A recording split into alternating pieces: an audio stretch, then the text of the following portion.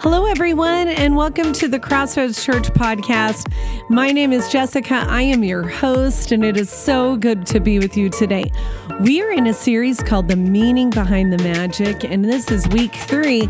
And actually, you're thinking, what happened to week 2? Well, week 2 was a family service called Jingle Jam, and that just doesn't really work on podcasts. So you should go to crossroadscolorado.com and find that service on demand. It was a total blast.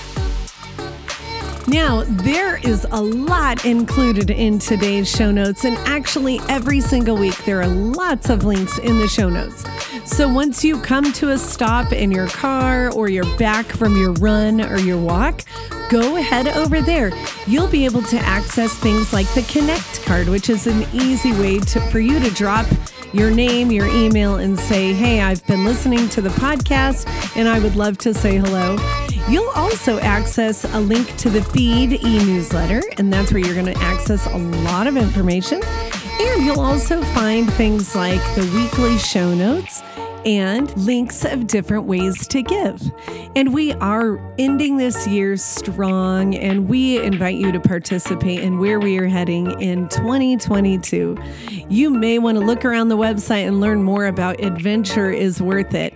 You can participate and be part of our network, whether you live in Northern Colorado or somewhere else in the world. The internet, podcasting, all these things make our community smaller, and we love to be here with you. Well, Ryan is going to teach on the meaning behind the magic week 3. We're also going to light an Advent candle at the end. And so I invite you at your house to also go grab a candle. And when you get to that point in this message, you can even press pause, take some moments of silence to light the candle, set your intentions in what we talk about today. And Ryan will send you out with the blessing at the end. Well, have a great week, friends, and hopefully we will see you at one of our Christmas Eve services, or I hope you are able to tune in online. Or, of course, I will share that message with you after the fact. Here's Ryan.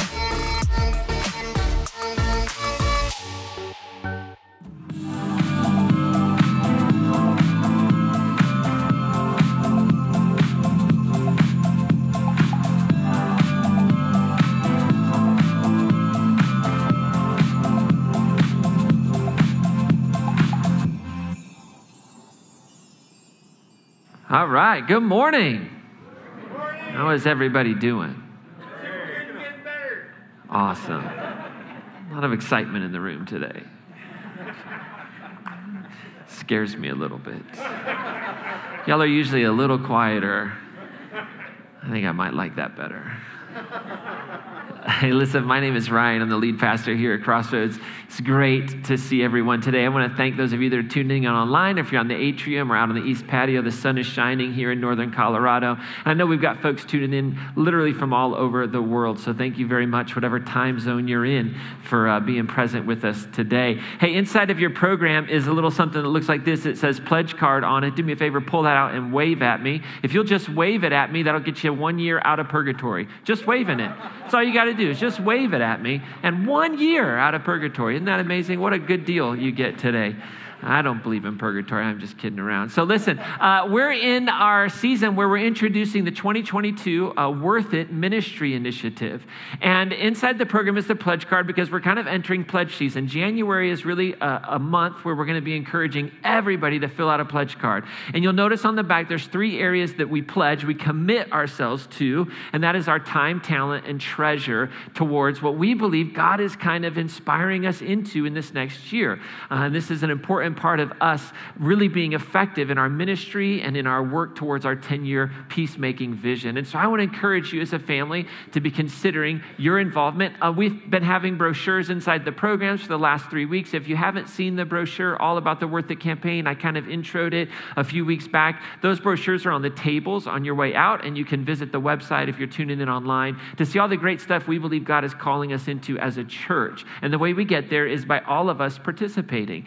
And so I want to encourage you to, as a family, be thinking about that. And really what kicks us off is just kind of a giving moment here at the end of the year. So we have the Christmas Eve offering and we have year-end giving. And this is really where we launch ourselves financially into a healthy space as a church. And so I hope that you and your family will give a little bit extra at the Christmas Eve service offerings, maybe your year-end giving, and launch us into the Worth It ministry year in a big way. It's such a huge part for our church to stay healthy. And then over January, we're going to be talking about some really wonderful, fun, exciting, adventurous activities that we're going to participate in.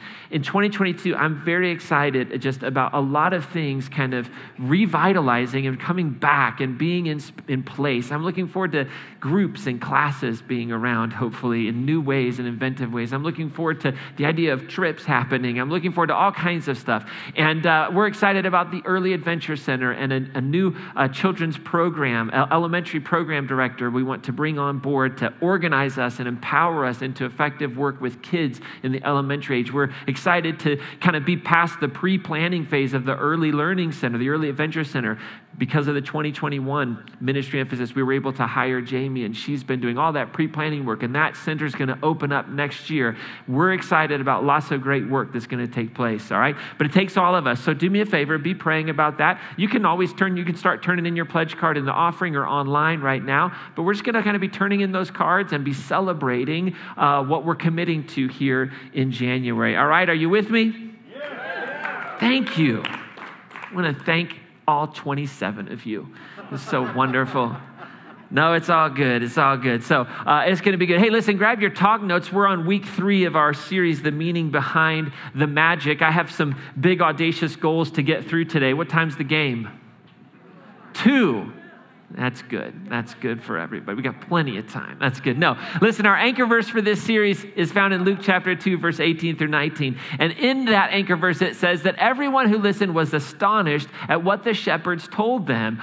But Mary took all this in and reflected on it. And that's really what this series is about. It's taking these Christmas stories that we've been given, that many of us have heard over and over and over again, that are honestly just filled with magical moments, filled with stars that move and stop, virgins that give birth, filled with the night sky being filled with angels. So we're looking at these stories and asking, what do they mean? What's the meaning behind the magic? Because we live in a world sometimes where we can get caught up on the magic and we can argue about whether it actually happened that way or didn't happen that way. And if you don't believe the way I believe, then we get all angry and frustrated.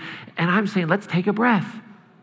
Some people, we take these stories very literally, and some Christians don't take them literally. They take them very metaphorically. But can we come to an agreement on what they mean and what they call us into as people, all right? How many of you have ever heard of Ancestry.com? Raise your hand up nice and high. How many, and maybe even, anybody ever done Ancestry.com? Like checked out your background? I've been watching, we do a lot of streaming stuff, and it seems like every commercial these days is for Ancestry.com is the perfect Christmas gift.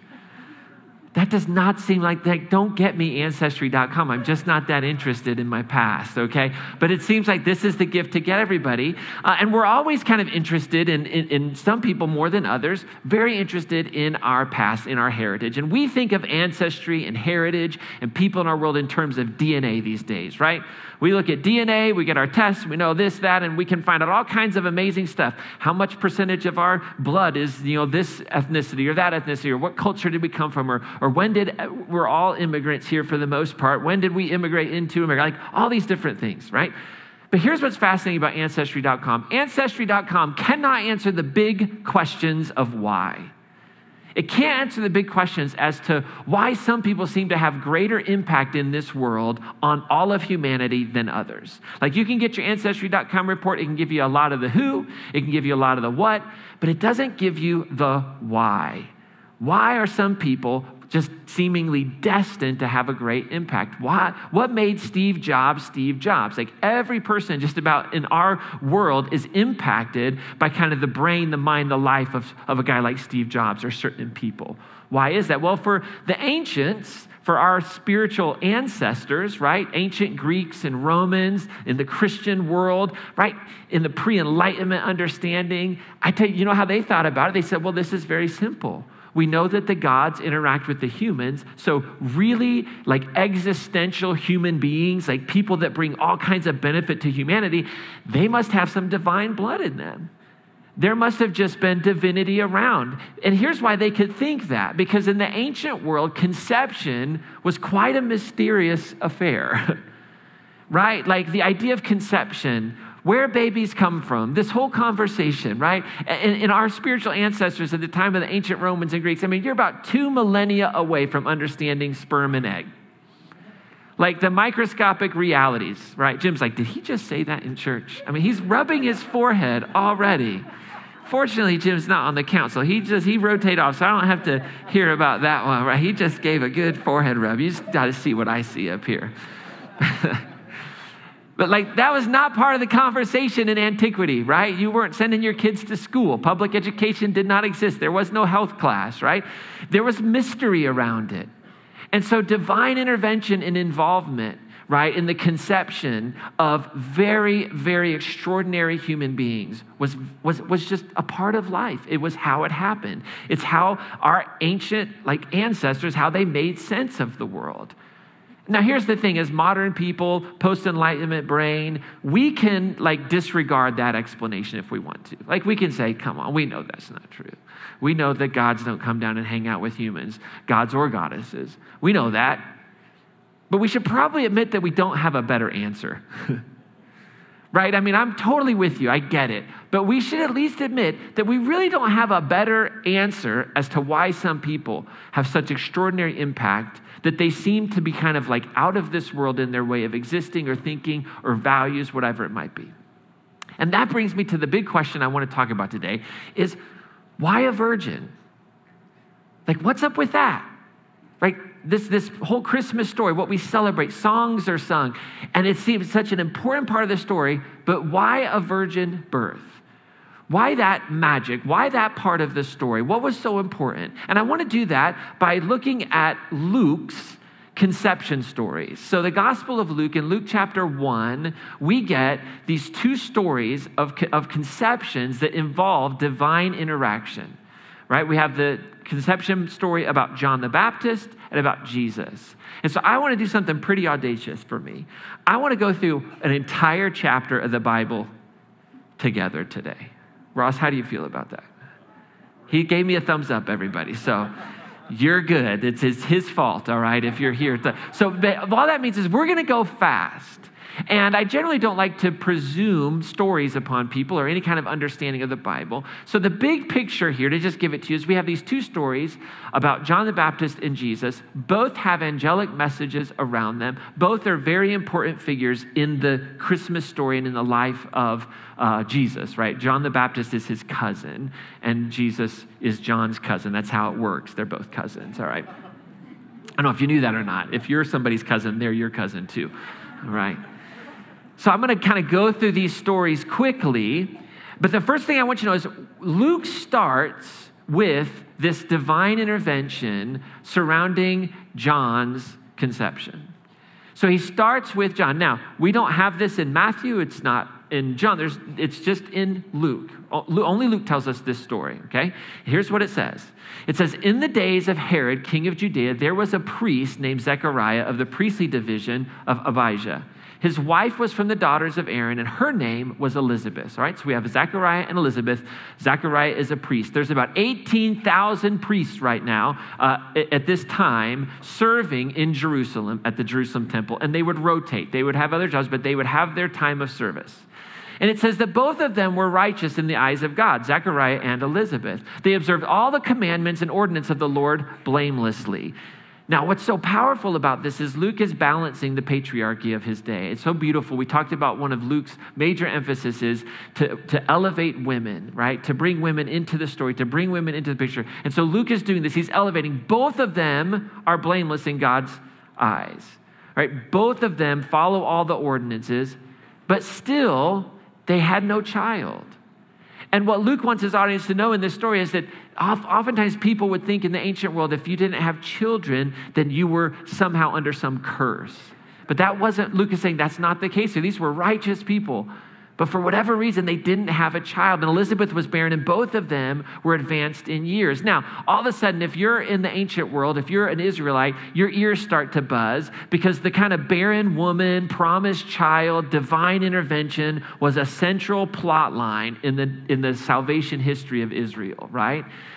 So we have these beautiful stories of like Sarah and Abraham, who were given the promised child of Isaac. A great nation would flow from Isaac, this promised child. We have stories like Hannah and Elkanah, who Hannah couldn't have a child, and she would go and pray every year. And then eventually she conceived and gave birth to Samuel, a very important figure in the nation of Israel.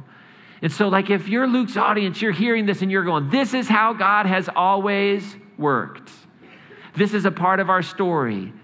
Right? And so Luke's writing this. Everybody's heard of John the Baptist. They go, okay, I get it. And now here's what it says. One time when Zechariah was serving as priest and his divisions turned before God, according to the practice of the priestly service, he was chosen by lot to enter the sanctuary of the Lord and to burn incense. Now, this was a huge deal, right? We don't realize it, but this was a big deal. To be chosen to go and burn incense in the sanctuary was a massive, like wonderful thing to have happen. In fact, you would do this once, and then it would have to rotate before you would ever be allowed to do it again. So they would rotate through. So this was a huge honor to get to do. So it says that the whole assembly of the people, they were praying outside, and they were waiting, and it was the time for the incense offering to take place. And the angel of the Lord appeared to him, standing at the right of the altar of incense. So this is like a place of prominence and priority. So he's in there, he's burning the incense, and then an angel appears. Very similar to Abraham. Abraham has a vision, appearance of the Lord, not uncommon, right? When Abraham hears the story of a promised child. So now Zechariah, it says he was troubled by what he saw. How many of y'all be a little troubled if an angel showed up? I would be bothered. I'm really happy for the Bible. Some people are like, oh, the Bible. I'm like, no, I really enjoy it when God speaks to me through the Bible. I feel like it's much safer than an angel showing up, right? So I don't ever complain about it, right? So here's the deal. This angel shows up. He's afraid. And the angel says, hey, don't be afraid. Your prayer has been heard. Not only his prayer that he would have prayed for the community, for salvation, for what he was doing there at the altar burning incense, but also his personal prayer. It says, your wife Elizabeth will bear you a son, and you shall name him John. And you will have joy and gladness, and many will rejoice at his birth, for he will be great in the sight of the Lord. He will drink neither wine nor strong drink. He will be filled with the Holy Spirit, even from his womb, from his mother's womb. He'll be filled with the Holy Spirit. He will turn many of the children of Israel to the Lord their God. He will go before him in the spirit and the power of Elijah to turn the hearts of fathers towards children and the disobedient to the understanding of the righteous, to prepare a people fit for the Lord. So here's the promise, right? This child that you are going to have, that Elizabeth is going to give to the world, is going to be a blessing to all of the world, to the nation of Israel. It's going to turn people back into the very heart of God. And so this promise sounds so familiar to like the promises that were given to Abraham around his promised child, right? That you're going to have a son and his name is going to be Isaac and I'm going to bless him and all these wonderful things are going to happen. So Zechariah says to the angel, this great man of faith, how can I trust you? Like that's what he's saying here. How shall I know this, right? Like that's like us saying, get real. Like, I don't think so. I'm an old man. My wife is advanced in years. Now, the objection is a huge part of these stories as well. Abraham gives an objection also. So this is all part of like a way you would tell a really good story. And the angel says to him in a reply, Gabriel's not too thrilled by the response, by the way. He's like, I'm Gabriel. I stand before God. Like, it's a kind of a funny conversation when you think about it, right? Like, can we just for a moment be a little irreligious? Just one moment, okay? How many of you think you'd have the chutzpah if an angel shows up, starts to tell you what to do, and you'd be like, come on. No. I think I would just take his word for it and doubt later when I'm not in the presence of something I can't understand. I'd be like, sounds great. See you next year, right? And then I'd walk out and either I wouldn't believe it or I'd be like, Ebenezer Scrooge, it's a bit of bad beef or something. I don't know. But I don't think I'm going to argue right there to his face, right? But this is part of how the story is told because it brings us in, because we get more and more of what's happening here. It says, I'm Gabriel. I stand before God. I was sent to speak to you. And I was supposed to announce to you this good news, but now you'll be speechless. You'll be speechless because you didn't believe me. You didn't believe what I said was going to happen to you until the proper time. And so meanwhile, all the people are waiting for Zechariah outside. And they're amazed that he was in there for so long. It's like your family members that don't go to church. They're like, how can you go to that church for so long, right? It says, but when he came out, he was unable to speak to them, just like the angel said. And they realized that he had seen a vision in the sanctuary. And so he was gesturing to them, trying to tell them everything that had happened. And he said, I can't believe this is good. He's just giving them all this. I got to let you know what's going on. And so he stayed there until the days of his ministry were completed, and then he went home. I love it. Like, he just has this experience. He can't talk, and he's still got to stay at work for a few days. He's like, can I go home? Nope, you got to finish out your shift. So he stays at work, then he goes home. It says, after this time, his wife Elizabeth, she became pregnant. And she went into seclusion for 5 months, saying, so has the Lord done for me at a time when he has seen fit to take away my disgrace before others. Right, in this moment. So this is the first conception story. So just hang on to that for a moment, right? It would have made perfect sense to the hearers. They're listening to it. They're going, we've got this. Like, this is how, we got these kind of great birth stories where God intervenes. Like, we've got this for Isaac. We've got it for people like Samuel, people like Samson. Like, we understand this. This makes perfect sense. This is how God works. And now Luke goes on to tell the story of Jesus' conception after John. So now we get into this next story. And it says, in the 6th month of Elizabeth's pregnancy, that same angel Gabriel was sent from God to a town of Galilee called Nazareth. And he went to a virgin betrothed to a man named Joseph of the house of David. And the virgin's name was Mary. So right away, Mary is not simply a barren woman. She's not simply a woman of older age who can't have children anymore. It's not simply a child that there's divine intervention saying, here's what's going to be special and important about this child, but she is a virgin. So the storyline starts to depart. And it wouldn't be unusual, by the way, to be betrothed in these days and to not be a virgin, right? For that marriage, it's the kind of the first part of marriage, quite honestly. So it wasn't like, it's a very strange thing, and Luke is very clear on this, and Matthew is as well. So Matthew's gospel also agrees on this. So basically, scholarship tells us that Matthew and Luke wrote their gospels separate from one another. They didn't know each other. They didn't know each other's work. And so they're handed traditions, and they take those traditions and they shape them theologically. And so there's a very early tradition here that Mary was a virgin. And this was given to both Matthew and Luke. But they both do something very different with this little bit of information. So Matthew uses the bit of information to kind of give Joseph an opportunity to try and divorce Mary. And then the angel comes, remember, and says, don't divorce her. We're going to actually talk about that in a week. But this idea that what Matthew is saying is, listen, this is Moses, and he's bringing back stories of Moses where Moses' father disobeyed, like said, we're not going to divorce our wives. We're going to continue to have children. And so he's using the story in a unique way, and Luke is using it in a unique way.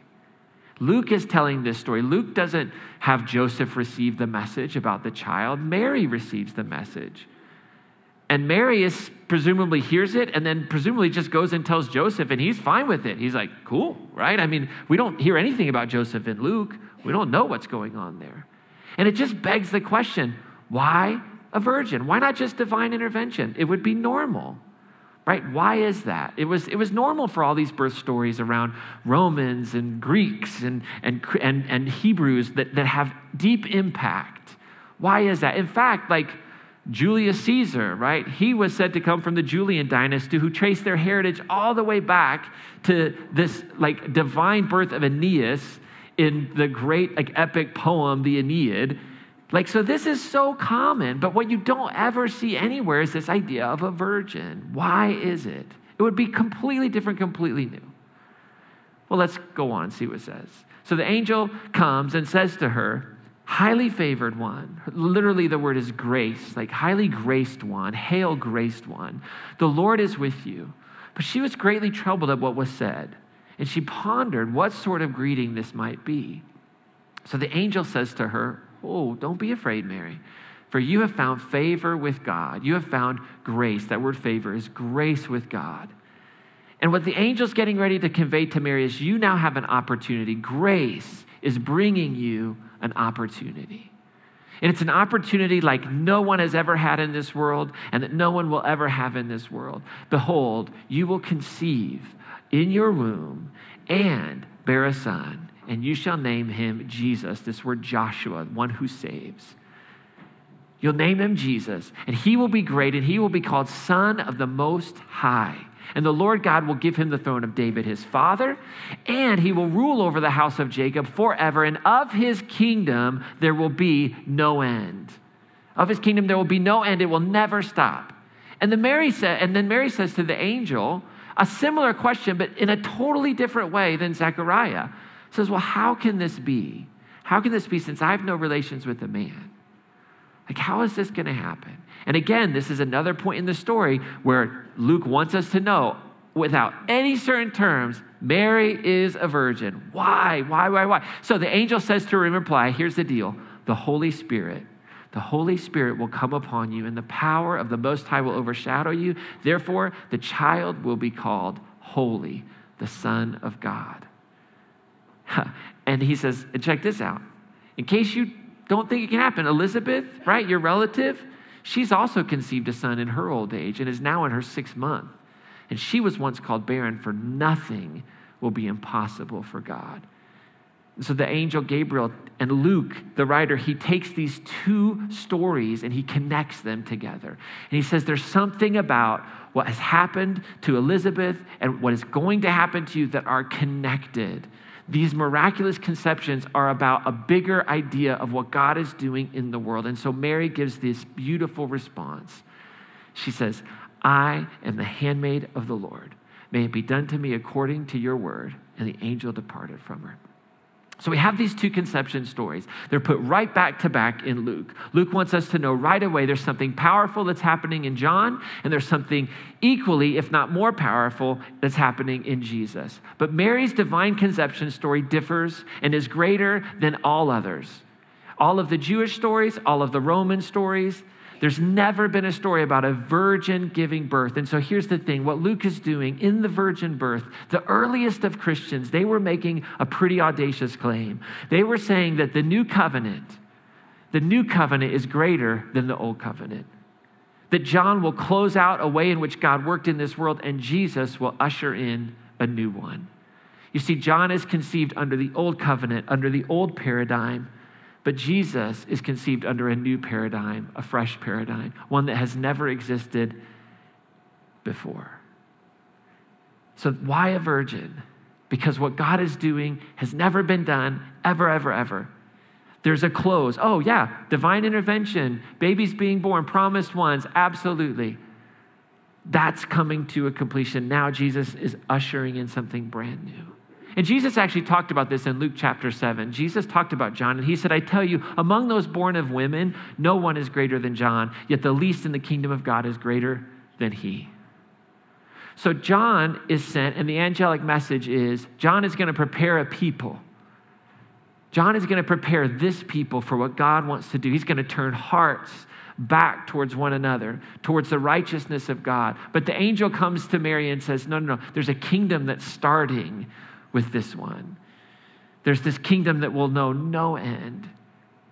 And so whether these stories in antiquity were taken literally or metaphorically, the idea of divine conception, divine intervention was just their way of asserting that this individual has a transcendental character to them, that this individual has extraordinary gifts for the human world. And so what the writers are telling us, what the earliest Christian community was saying to us is that this one, when you compare this one to all the others in the world, there's something greater here.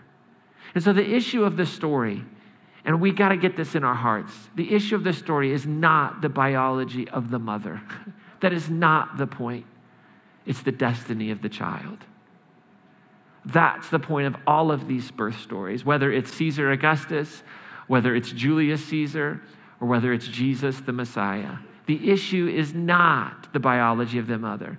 The issue is the destiny of the child. And so the virgin birth makes a claim to the destiny of this child born, that this child is King of Kings and this child is Lord of Lords.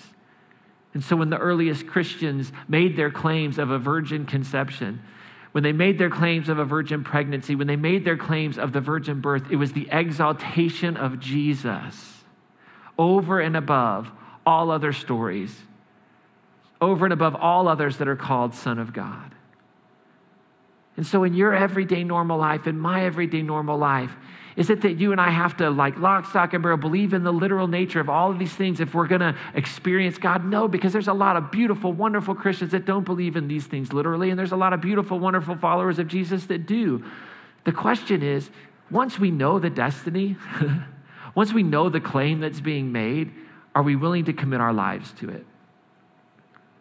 Right? If Jesus is Lord of Lords, if Jesus is King of Kings, if Jesus is the Savior of the world, not Caesar, not the powers of this world, not the violence of this world, what will our response be to that? There's always a response that's required. As much as God loves and God pours out God's Spirit into our hearts and our lives and we're created in the image of God, there's always a response on our part that's required to unleash that in our lives. And the beauty of this story is that Mary offers us the perfect response. Here I am. Here I am. I'm a handmaid of the Lord. Be it unto me according to your word. What you want to do in my life, do. There's a surrender that takes place to all of that, to actualize, to realize what could be true. And so the question is, will you and I open our hearts? Will we live in obedience to this way of Jesus? Will we place Jesus as King of Kings and Lord of Lords in our lives? Will we hold that Jesus is the light of love in this world? Right? What is being offered to us is a choice. There's the way of peace on earth through divine justice, through personal sacrifice, through unconditional love, or there's the way of peace on earth through violence, oppression, and war. It's Jesus or Caesar. That's what the gospel writers were always trying to convey in the first century. And it's the same choice for us today. Where will we bow our knee?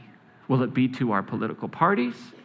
Will it be to our friends' opinions of how this world should run? Will it be to a way of Jesus? Will it be a way to return violence with love, hatred with kindness? That's the way of the cross. That's what the manger teaches us. That's what these stories are all about. And there's something really powerful that happens at the end of this story, right? So we get at the end of this chapter, So we have part 1, John the Baptist conceived.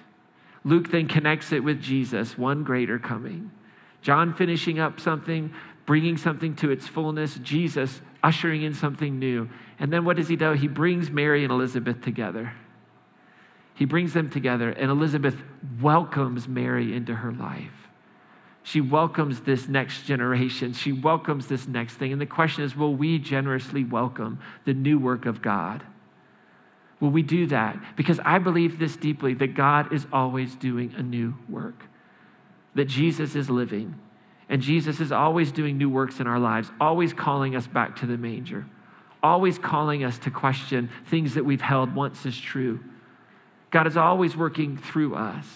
And so in Luke chapter 1, we have this beautiful culmination. It says, during those days, Mary set out and traveled to the hill country in haste to a town of Judah, where she entered the house of Zechariah and greeted Elizabeth. And when Elizabeth heard Mary's greeting, the infant leaped in her womb, and Elizabeth, filled with the Holy Spirit, cried out in a loud voice and said, "Most blessed are you among women, and blessed is the fruit of your womb." I love this. She says, "And how does it happen to me that the mother of my Lord should come to me?" She's so overjoyed. She says, "For at the moment the sound of your greeting reached my ears, the infant in my womb leaped for joy. Blessed are you, Mary, for you believed that what was spoken to you by the Lord would be fulfilled." Would be fulfilled. See, if we will generously welcome God's new work into our lives, if we'll recognize that the meaning behind the magic of the virgin birth is not the biology of the mother, but the destiny of the child, if we'll commit our lives to that destiny, you know what happens? We find the real path to peace on earth, the path that could actually bring it. Our lives can be filled with it. We find it and we walk in it, and we bring wholeness all around us. We bring a space of inclusion. We bring a space of love. We bring a space of forgiveness. We bring a space of elevation of everyone. So we're going to light our Advent candles here this morning. And as we get ready to do that, as we prepare our hearts, we're kind of lighting our candle around this theme of generously welcoming what God wants to do in our lives, just like Mary did. To believe that the destiny of this child is King of Kings and Lord of Lords, and that we can live in that destiny and that kingdom right now. And so as we're doing this, I just wonder, what is it that God might be inviting you into today? And I would just encourage you, as you light the candle, hold that question. God, what do you have for me in this moment? What do you have for me? It could be something as simple as, hey, invite that neighbor to Christmas Eve service with you. Invite them. I love what John said in our pre-service. He just said, you know what? It's so many people. He hears the stories that Christmas Eve was the first time they walked into Crossroads Church. And they had a life-changing experience with the King of Kings and the Lord of Lords being celebrated and being born. So maybe it's something like that. Maybe it's to believe and commit to what the virgin birth means. Maybe you've been this person who's kind of like driven by that Enlightenment brain, and the idea of a virgin giving birth has been just a hard pill for you to swallow, and so you feel like you've had to throw away it all. And maybe God's whispering to you, yeah, but what does it mean? What's the story? What's Luke trying to tell you? And maybe that can resonate with you, and God's just saying, can you make Jesus King of Kings and Lord of Lords? Can you make Jesus the way, the truth, and the life for your own heart and your life, to find that hope and that joy that sustains in the midst of the disappointments of this world? And I hope we're all sensing that if you're a part of Crossroads Church, at least, that God's inviting you to just be a part of the adventure is worth it. To just live into this, to recognize that our church has a valuable place in our community to bring hope and life and joy, to talk about things like this. And so to participate by volunteering and giving of your treasure and giving your time to grow as a peacemaker this year. So I want to invite our founding pastor, John Smith, to come out, and he's going to lead us in our Advent experience. Come on out, John. Thank you. Well, this is the fourth Sunday of Advent, and some of us are taking time every day during the week to light a candle and to read a small devotional reading. And since this is the fourth Sunday of Advent, I wanted to read today's devotional reading for all of you. And I want to begin with a prayer, a short prayer. So if you would, bow your head with me. Radiant Creator, awaken me to your presence. Jesus, light of all lights, kindle love in my heart. Spirit of illumination, guide my path today. Amen. The Advent reading today begins with what was read earlier, one of the verses, Luke 1:41, that says, when Elizabeth heard Mary's greeting, the infant leaped in her womb. Listen as I read this devotional reading for today. Do you have a friend or a relative who welcomes you unconditionally? Someone whose vibrant love for you makes your heart smile?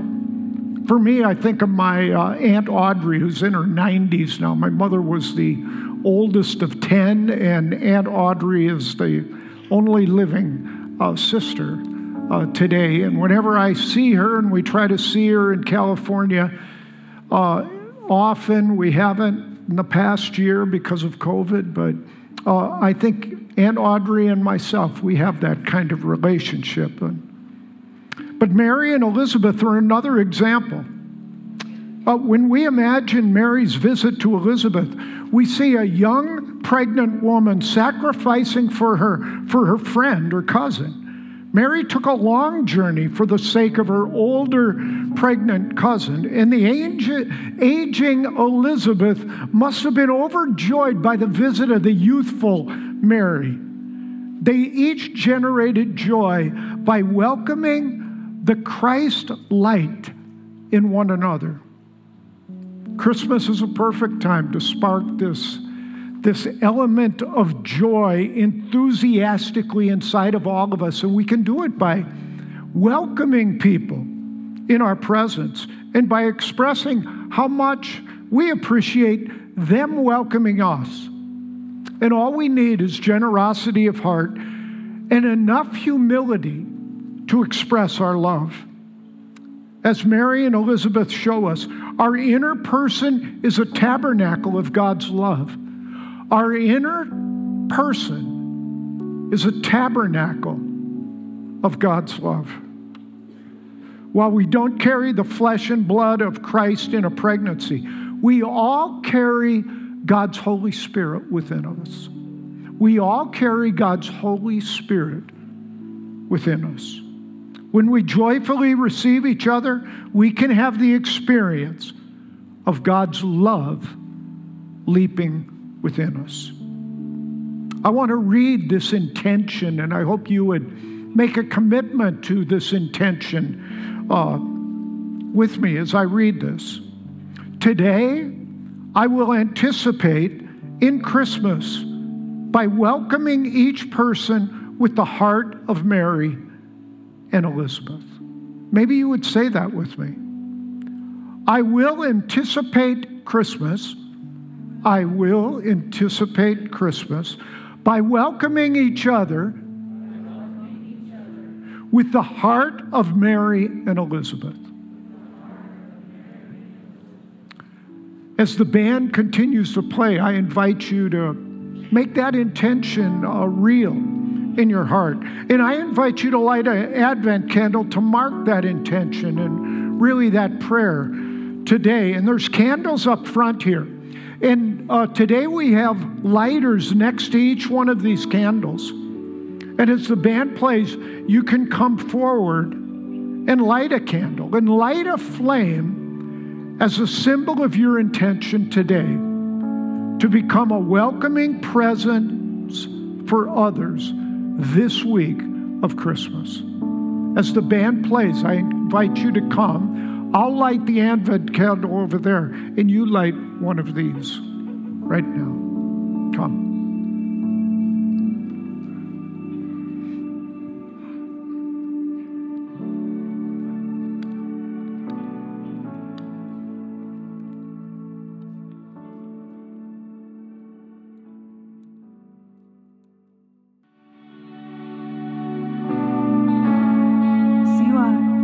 You are the everlasting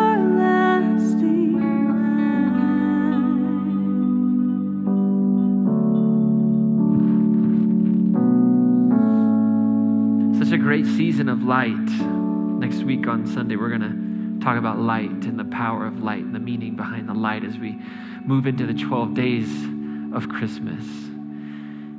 So we have Christmas Eve services coming up this week. I want to encourage you to be a part of those, and Christmas Serve, all that good stuff.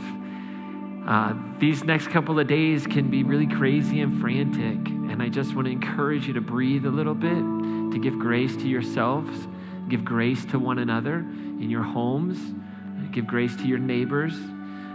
We really don't know what's going on in people's lives around us. Sometimes we don't even know what's going on in our spouses' lives or our children's lives, so be that welcoming presence that our intention says. I want to give you a blessing for today.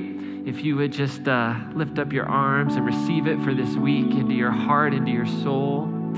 As you enter into the final week before the Christmas celebration, may God bless you with a quiet moment or two where you can ponder in your heart, what does it mean to claim that Jesus was born of a virgin? And may God bless us with eyes to see where Jesus still needs to be exalted as King of Kings and Lord of Lords, not only in our individual lives, but also in our churches, our neighborhoods, and our world at large. And may we all understand that the story of divine conception is not one of the mother's biology, but a story of the child's destiny, that his name will be called Jesus, for he will save his people from their sins.